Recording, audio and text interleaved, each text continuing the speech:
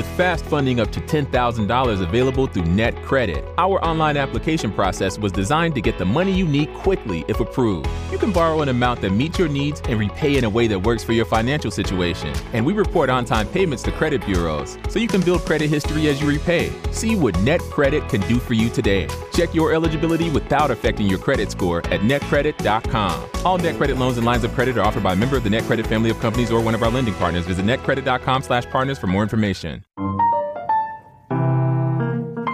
Welcome to Ochenta Stories, recorded in bedrooms, living rooms, closets and balconies in lockdown around the world. In each short standalone piece, artists, writers, creators, podcasters and more answer the question, what do you want to hear when this pandemic is over? I'm your host this week, Clizia Sala. And this week's story comes to us from Calgary in Canada and is written by professional podcaster MB. In her ecological fable Animalia, a curious young elk ventures into a small mountain town where he finds humans in lockdown in their houses and forest animals wandering around. Animalia imagines a planet where nature takes over the streets in a strange reversal of the status quo. This work has been produced in English and French, and you can listen to that version later on in the episode. And now, without further ado, here is Animalia by MB.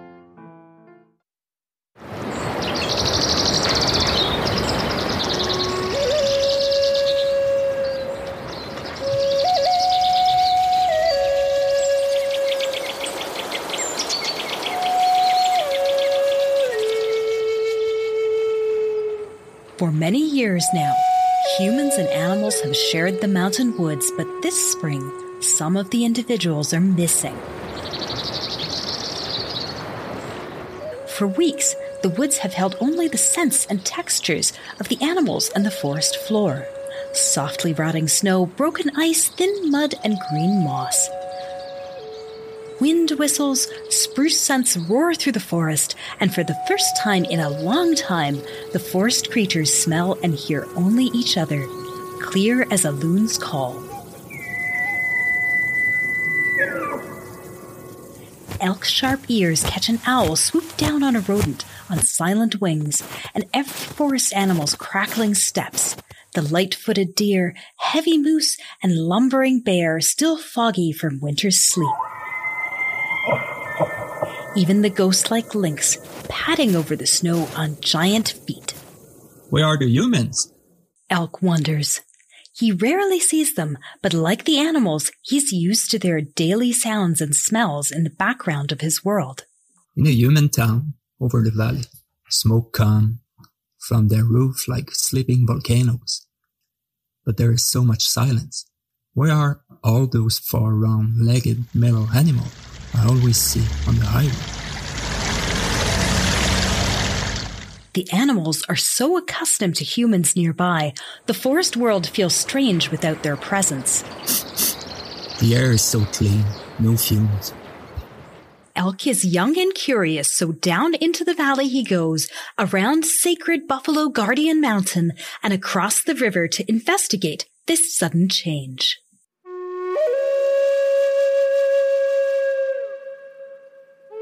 In the town, on a quiet street lined with houses, Elk's hooves crunch on melting snow. No humans in sight. He strolls into gardens, presses his nose against windows, his massive antlers reflect in the glass. And from one house, a tall man looks out, sees him, and frowns.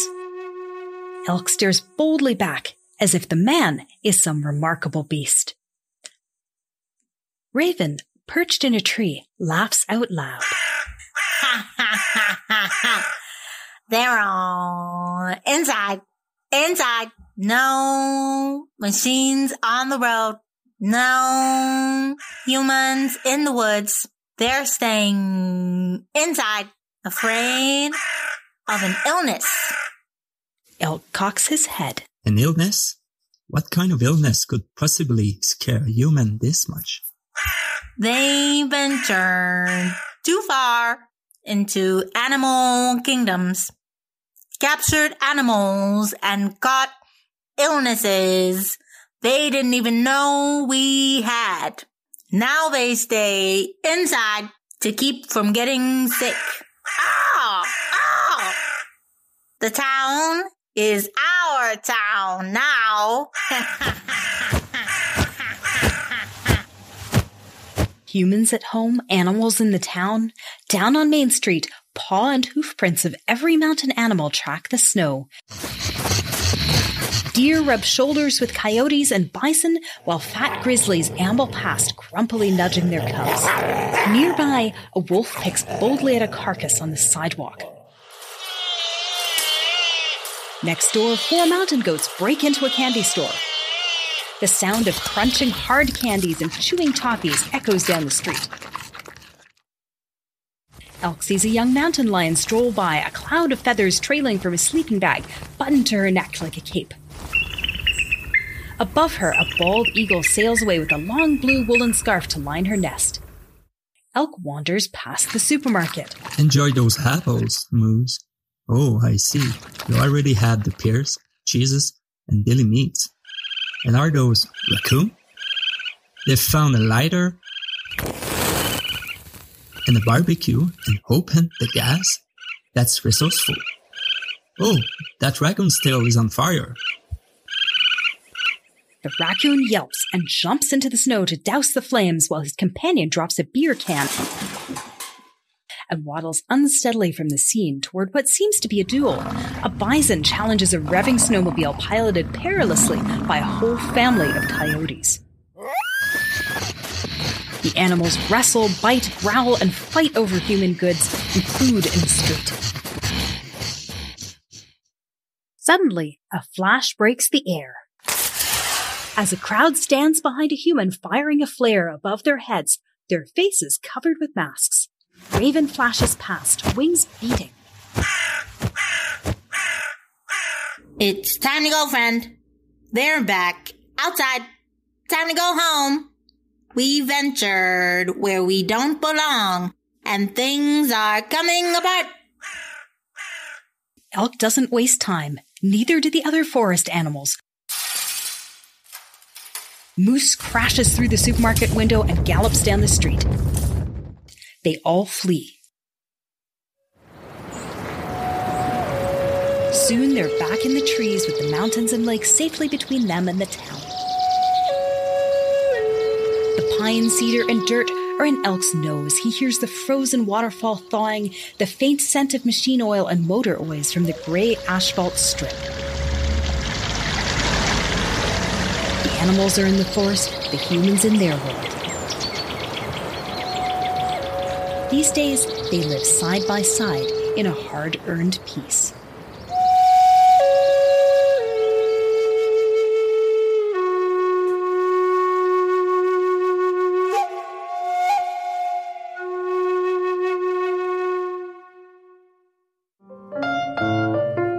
Animalia by MB in French.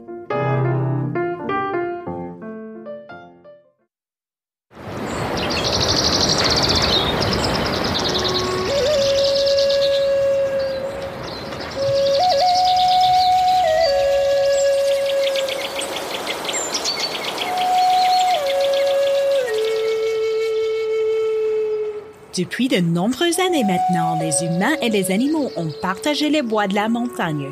Mais ce printemps, certains individus ont disparu.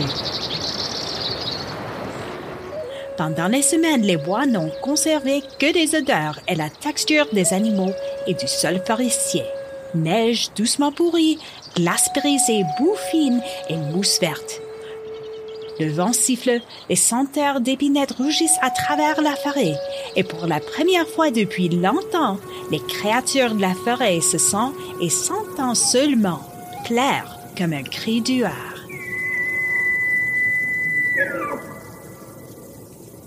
Les oreilles acérées du wapiti attrapent un hibou plongé sur un rongeur, sur les ailes silencieuses, et les pas crépitants de chaque animal de la forêt. Le cerf aux pieds légers, l'orignal lourd, les ours charbonneaux, encre promeaux du sommeil de l'hiver. Même le lynx fantomique ramperait sur la neige sur les pieds géants. Où sont les humains? Il se demande. Wapiti les voit rarement, mais comme les animaux, il est habitué à leurs sons et odeurs quotidiens en arrière-plan. Dans une ville humaine, au-dessus de la vallée, La fumée sort de leur toit, comme des volcans endormis. Mais il y a tellement de silence. Où sont tous ces animaux métalliques à 4 pattes rondes que je vois toujours sur l'autoroute?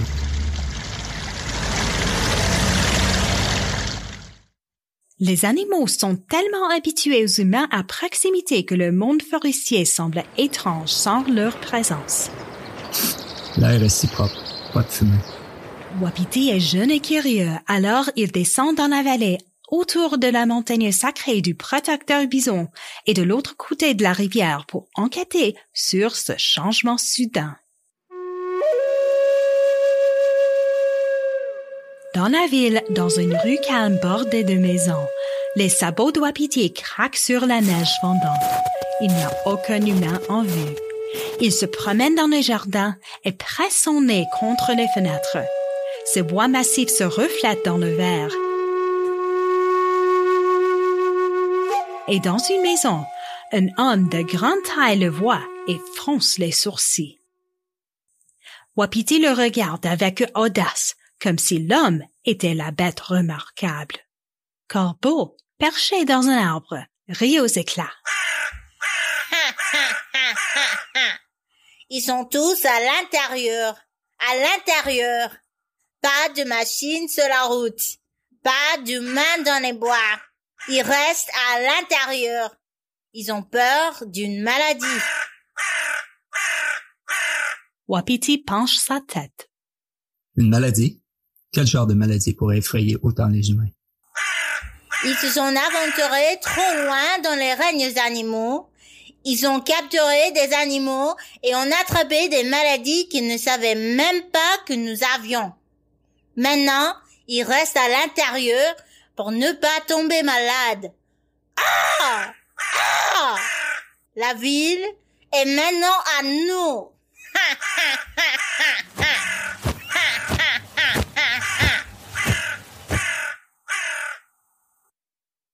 Les humains à la maison, les animaux en ville, à la rue principale, les empreintes de pattes et de sabots de chaque animal de la montagne suivent la neige. Les cerfs se côtoient avec les coyotes et les bisons tandis que les gros grizzlies déambulent, poussant leurs petits d'un air grognon. À proximité, un loup prend hardiment une carcasse sur le trottoir. À côté, 4 chefs de montagne font irruption dans un magasin de bonbons. Le bruit des bonbons durs croquants et des caramels à mâcher ressonne dans la rue. Wapiti voit un jeune lion de montagne se promener.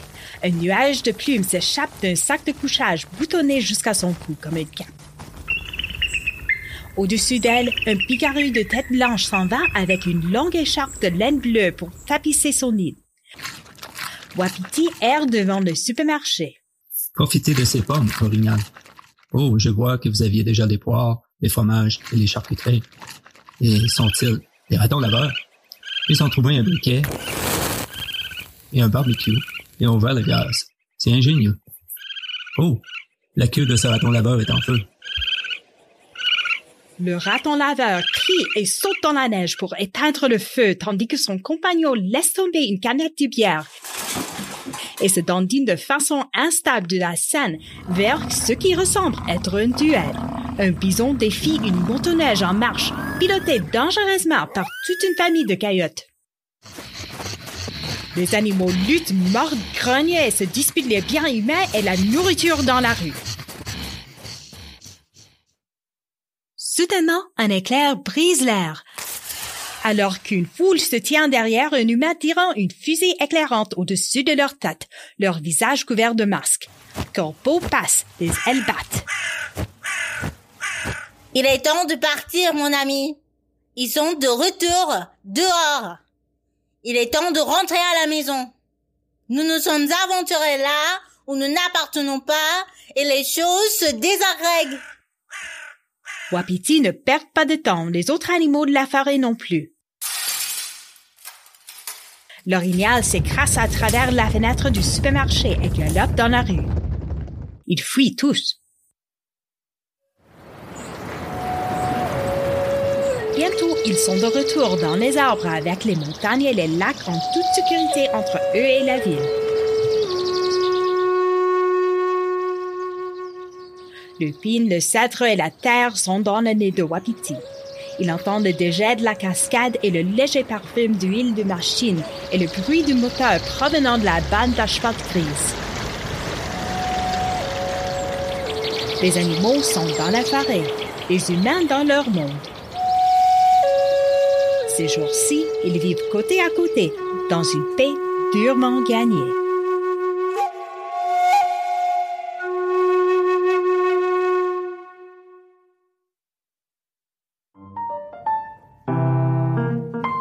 This episode was produced by Studio Ochenta, written by Canadian podcaster NB.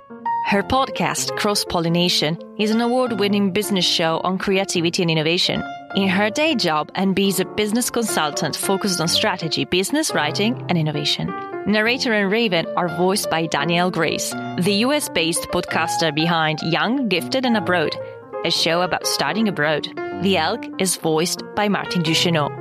Thank you for listening to Ochenta Stories. If you like what you heard, leave us a review on Apple Podcasts in whatever language you choose. Follow us over at Ochenta Podcasts on Twitter and Instagram for updates. You can find transcripts and learn more about the project, which is still accepting pitches, over at ochentastudio.com/Ochenta Stories.